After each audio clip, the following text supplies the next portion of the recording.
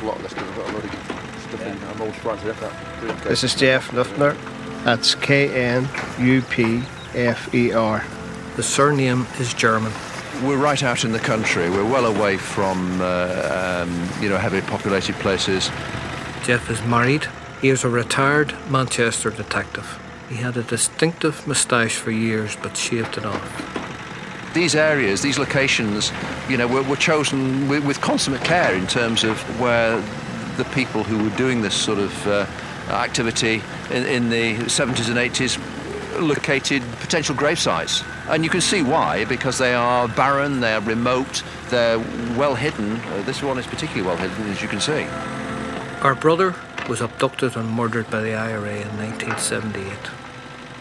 Brenton's wife was 2 months pregnant when he was abducted. Brenton would never meet his daughter. He's been missing for 36 years.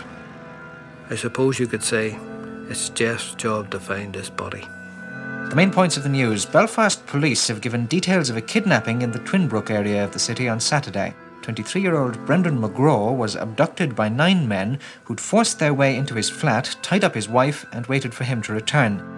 Mr. Megraw's wife, Marty, was alone at the time. She was tied to a chair, gagged and then injected with a drug which made her unconscious. The gang then waited for 4 hours for Megraw to return at lunchtime. They then took him away in a Volkswagen estate car and he hasn't been seen since. I try not to think of what happened that day at the bog until we actually find out how he died. I try not to think too much about it, but I'm sure he knew why he was there. I don't know if he was alive when he was coming into the bog, but if he was, and then sort of thinking, well, I'm never going to get back to Belfast, or I'm not going to see the family again. My name is Sean Megraw. I'm Brenton's older brother. My name is Kieran Megraw. I am Brenton's younger brother. When I got to Dublin, I used to spend my time walking around centre Dublin just to see if I could see him. It was always in your mind, would that be Brenton? You're just wondering why. There's still, to this day, you still wonder why. Why his body wasn't given back. In 1999, as part of the peace process, the IRA made a list of people they disappeared. Our Brenton was on that list. They said he was buried and murdered in a bog in Orristown outside Kells in Meath. I didn't even know there was a bog in Meath. But you had to go and get the map to try and find out where that actually is. To know your brother somewhere like that. Lying somewhere. It's impossible to explain how frustrating it is. To look out at a bog and know your own brother is buried somewhere there. You're close, but you're still very far away. And that's the frustrating part of it now. It's April 2014. I know it makes no sense that he would be found in April as opposed to any other month, but you think of him the whole month long. Geoff is working at a site on the border. For 9 years since his appointment, he has driven these roads. Small, rickety, potholed country lanes stretching east to west along the border. Today, Geoff is in Shercock County Cavan. It's the first dig of the year. We're now in the corner of a field, but further down at the bottom of the site you can see we've got a drain which has not been cleaned out for many, many years, unfortunately. So what's happened is that the land on either side of the drain is quite badly waterlogged. And just as luck would have it, the bit that we want to look at is part of that, heavily flooded, waterlogged ground. In April 1999, Brenton was on the IRA list published of the disappeared.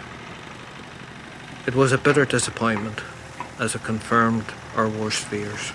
We were informed that somebody saw a burial take place here of something 20 or 30 years ago, and really all we're doing now is trying to find out what that something was. I mean, clearly we're looking for human remains. It is not. We haven't got a named individual we're looking for here. It's really a process of having a look and I guess at one level eliminating it as one of our potential sites.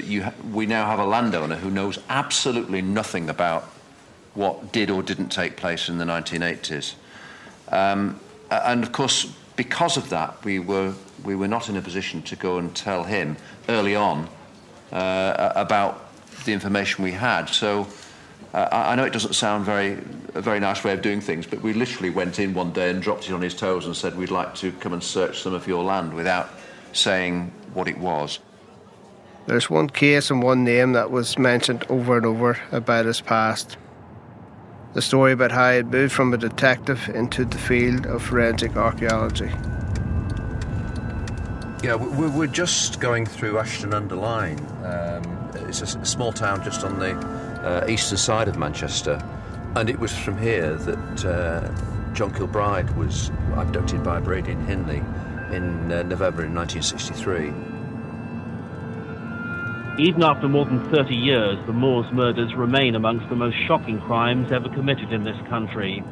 Few people old enough to remember the search for the bodies of children on the bleak hills above Manchester will ever forget the sense of evil that pervaded the place. We had heard about Geoff's involvement with the Moors murderers case. By the mid-1980s, Geoff was a senior detective with Manchester's Serious Crime Squad. By that time, there was a suspicion that Hindley and Brady were behind the cases of 2 missing children.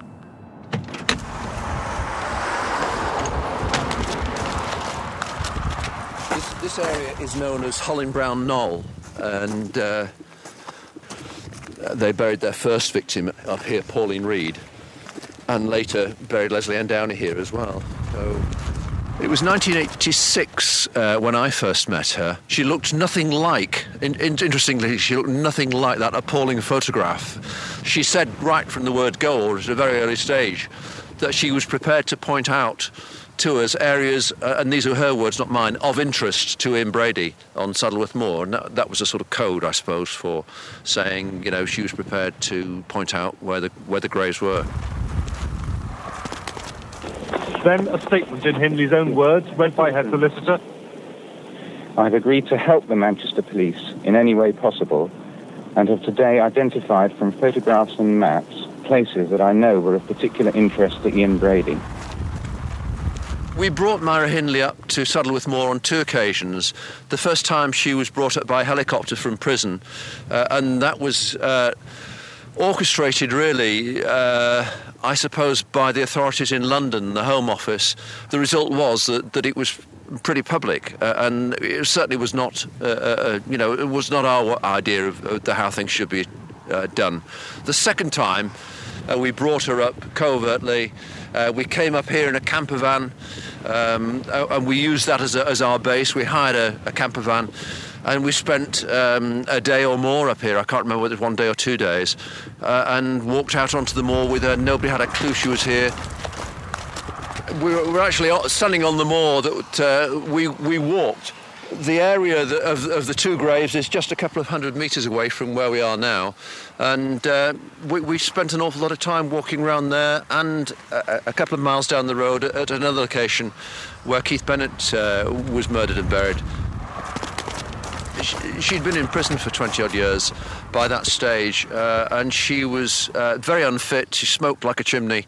So I think it was the first time that she'd had, well, clearly was the first time she'd had the opportunity to walk around. But the terrain here is challenging, to say the least, as you can see, and clearly caused her problems. We ended up on the first occasion Peter and I holding a hand each and virtually, lifting her over some of the rocks and the obstacles and so on and so forth.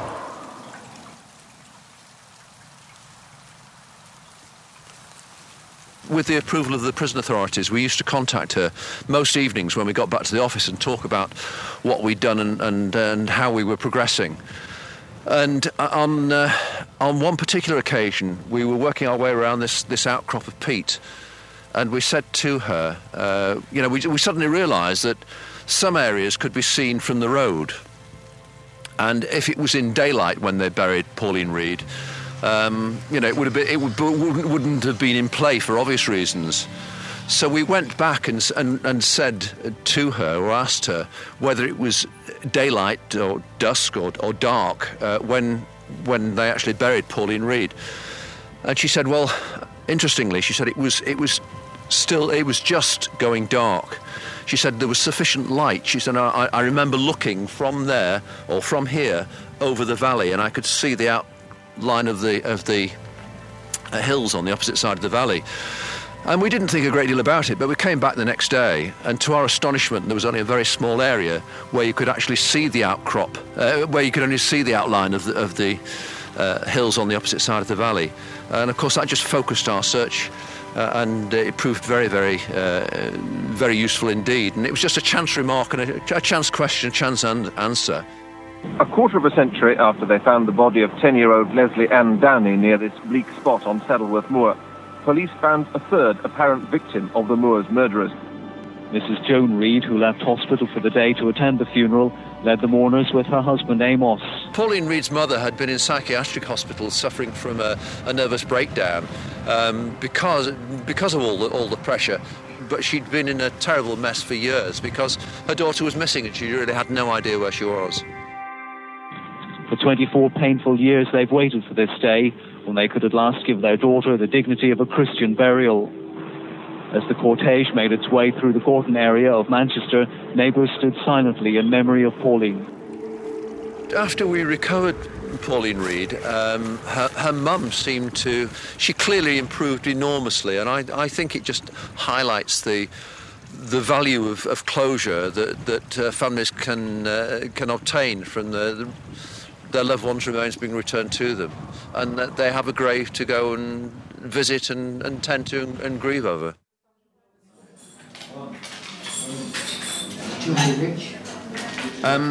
The other bit is really nothing new. Safe to say that we still maintain our very close contacts with the Republican movement. We're back at the meeting with Geoff and the families of the disappeared.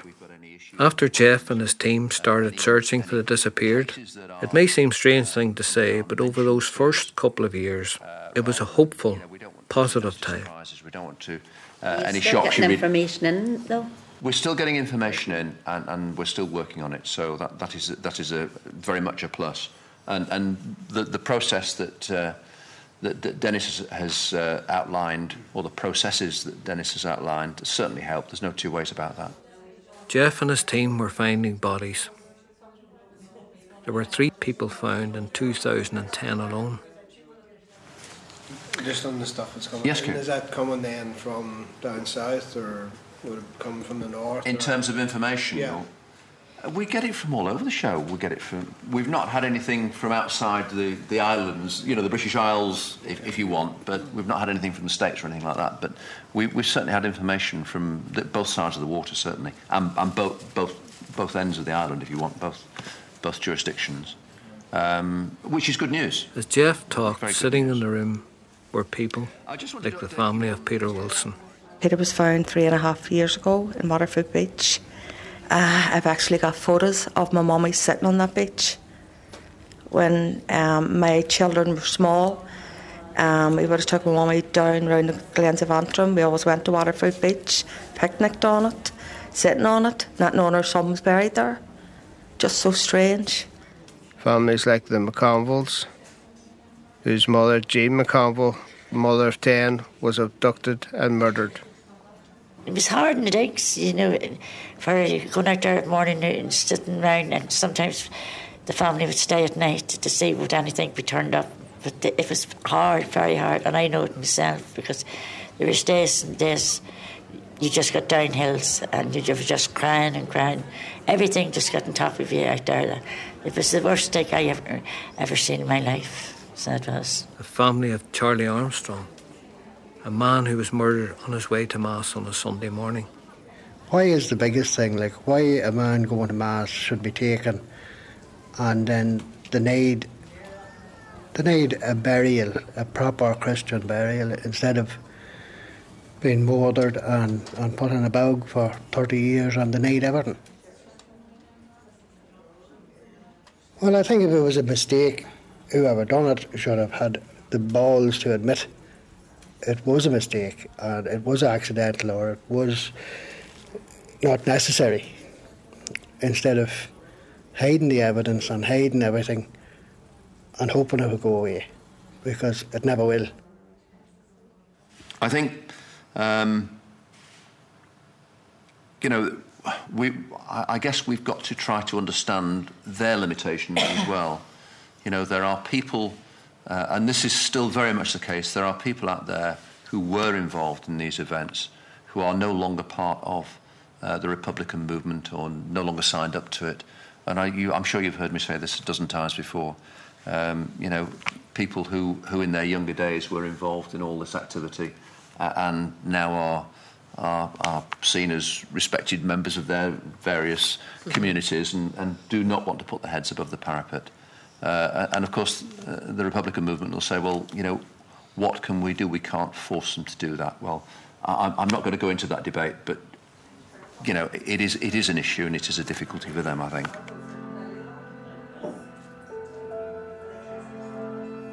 And there are 7 families like us, still missing family members.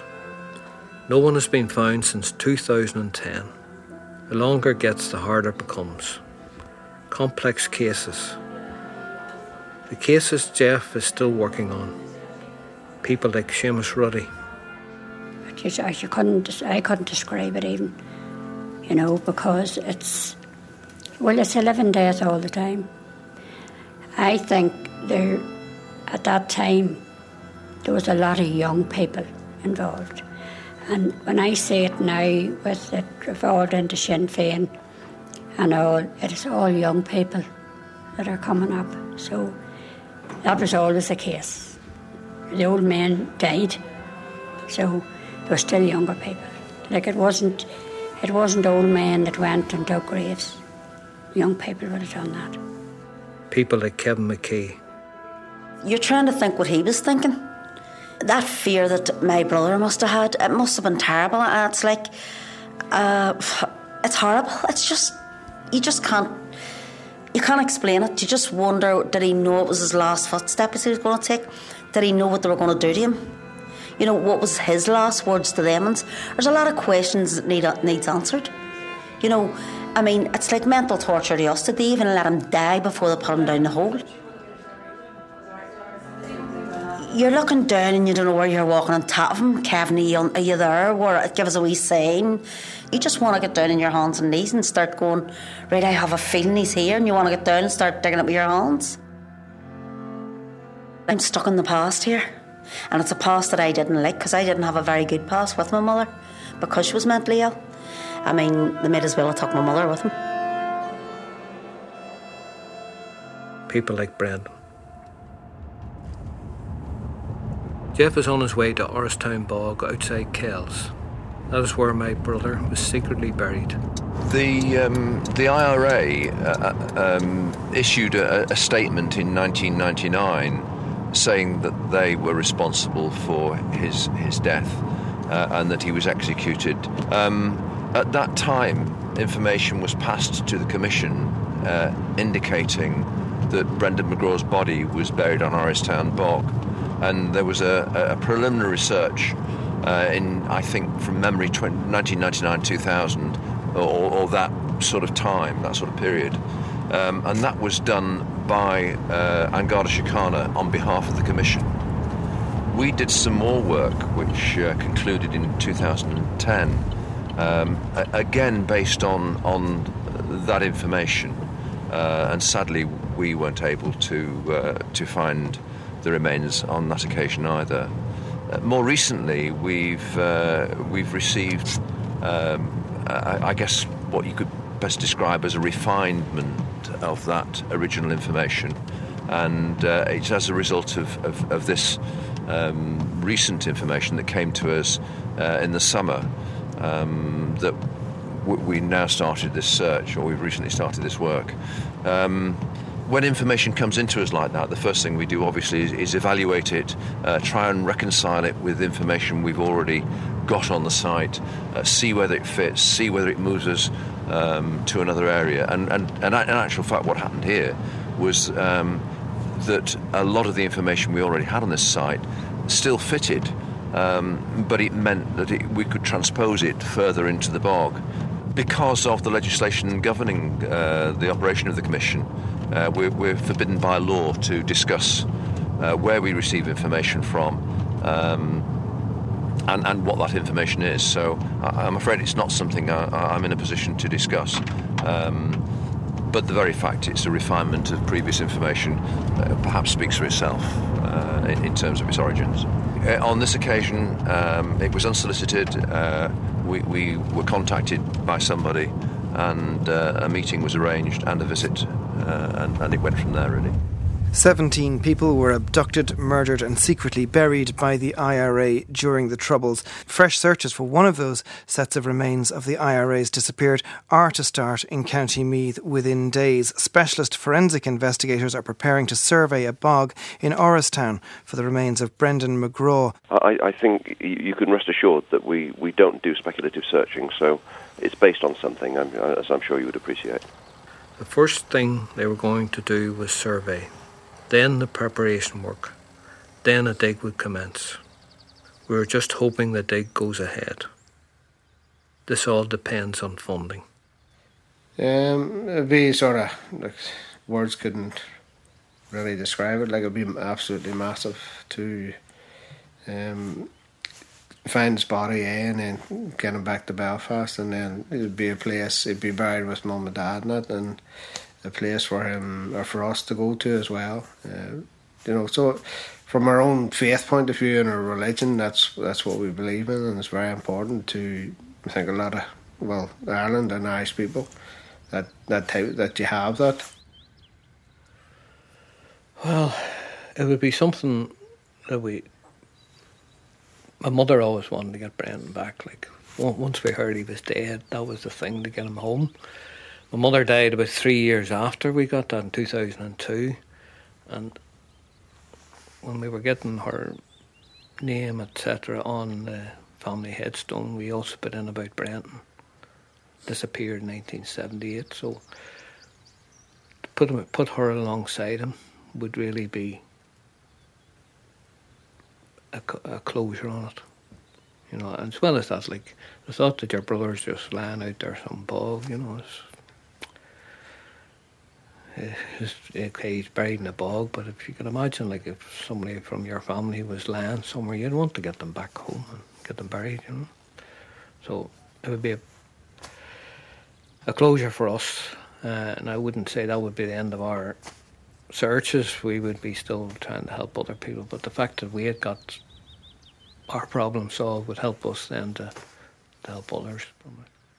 You're worry of, and I've said before, when this initial information came out, you're worried of getting your hopes up, because we've had 3 digs so far without success, and other families have had, there's been quite a few digs and no success. Well, if the dig starts, then you would sort of be, if you ring, you're sort of thinking, well, I hope, is it positive or is it negative? And again, you just have to try and stay as calm as you can. Like, it's obviously not easy. You're always looking that eventually you will get word that they have found his body. But we've had 3 digs and no success. So. Gardaí have identified the remains of a man found in a bog near Kells in County Meath. Gerard Daly from Carnavay, Bailieborough in County Cavan had been missing since June 2011. His body was discovered during excavation work at Orristown Bog on Thursday. Then in September 2014, the body is found in Orristown Bog. As it turned out, it wasn't our brother or one of the disappeared.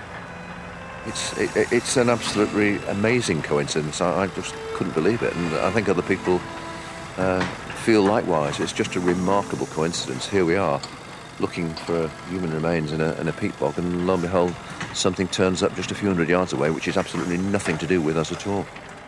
After the survey, a decision is made to proceed with the dig. Before anything happens, the first thing needed to be done is preparation work. This is logistics, such as clearing the drains.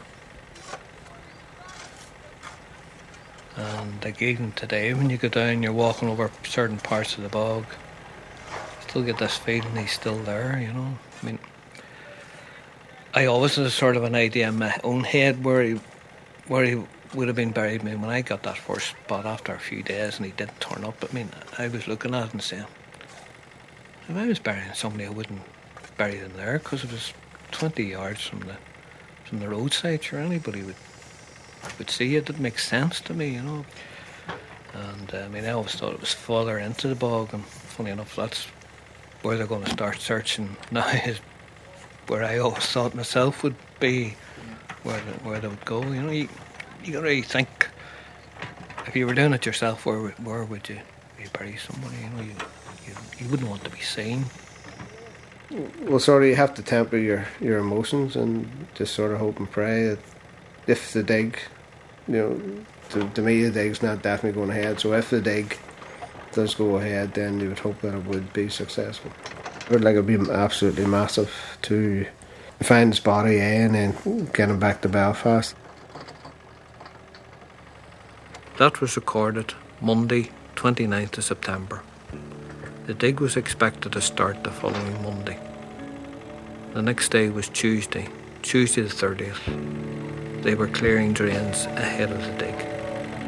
There was some clothing visible, and that was the first indication that we had that we might have a body here.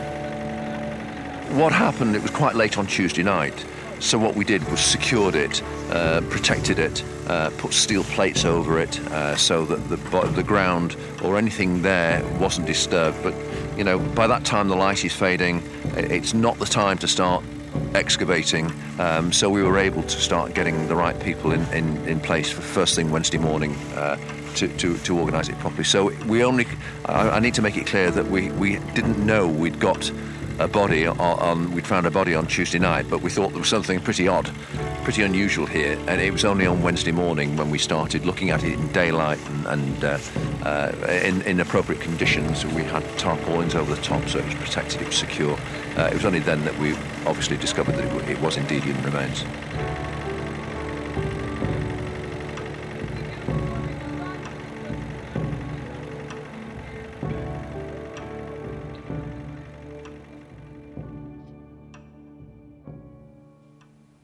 On Wednesday morning, I got a phone call. He told me he had some good news for me. He said, "We've found your brother." I couldn't believe it. It was a shock. This early in the dig, he asked me some questions about what Brenton was wearing. To, finally hear that, human remains had been found, and it's looking like it is your brother. It was just really unbelievable. I actually asked him twice just to, say it to make sure after so long. And your initial reaction is one of sort of joy and relief that it looks like your brother has been found.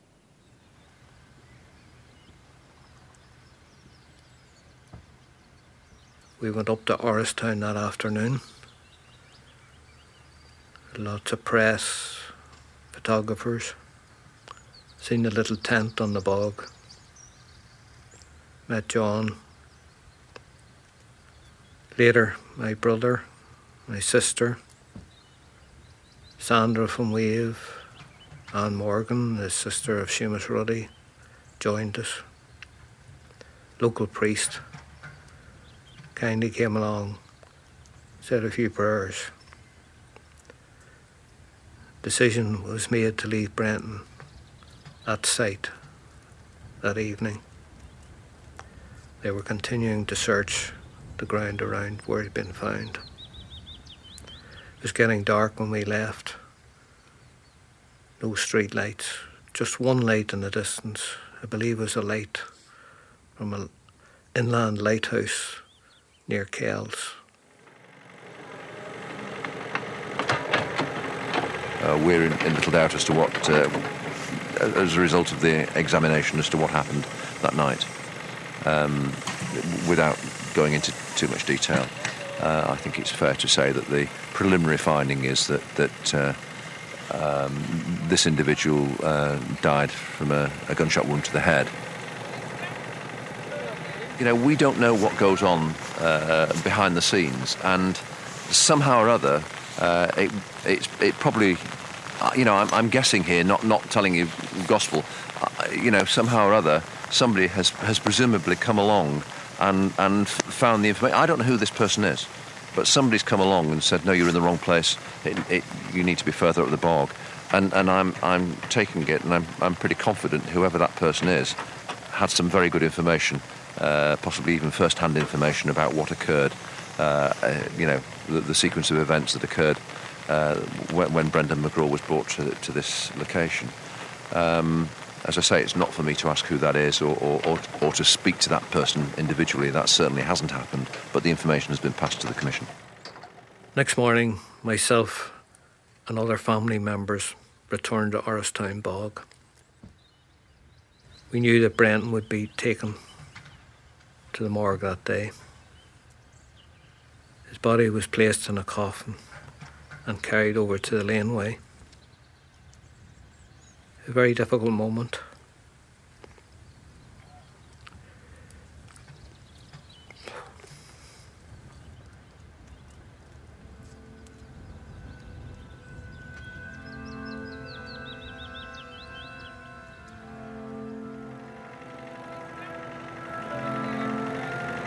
I can always remember quite early on when we first started looking again at this site, we found a series of, in fact somebody told us about it, said there were a series of stones laid out in a cross on one of these bogs further up.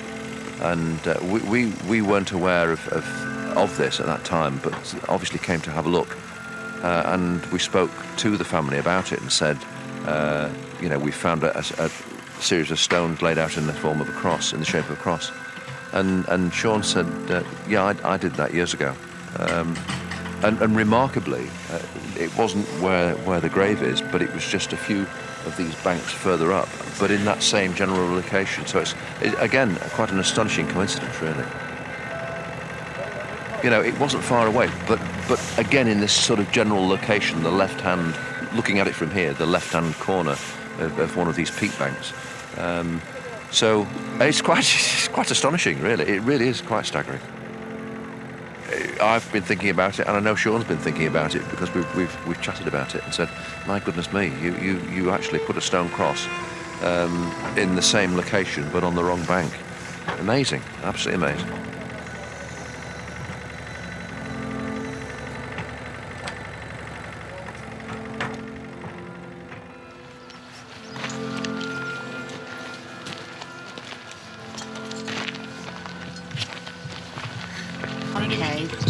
Just your full name.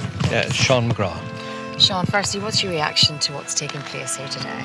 Well, it's been a long time coming, but we're glad that Brenton's going to be finally removed from here. Like last night was his first night above ground for, 36 years. So it's a cold night, but we're glad he's on his way home.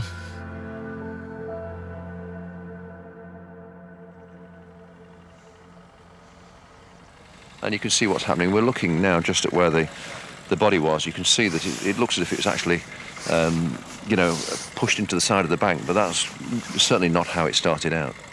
And after the body has been removed, the grave has been cleaned out, and then it will be collapsed over. Okay. Thanks, Aidan. They will just clean it out, and so that we don't want it to become a ghoulish,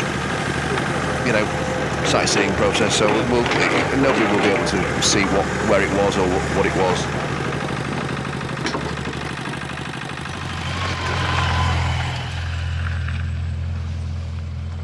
Brenton's body was placed in a coffin, and the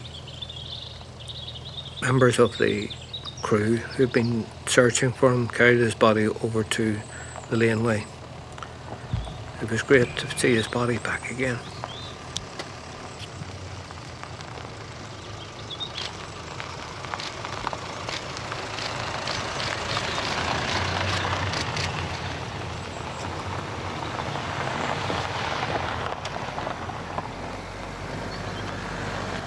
We followed the hearse southwards towards Navan as it headed to the morgue. Brent was on his way home.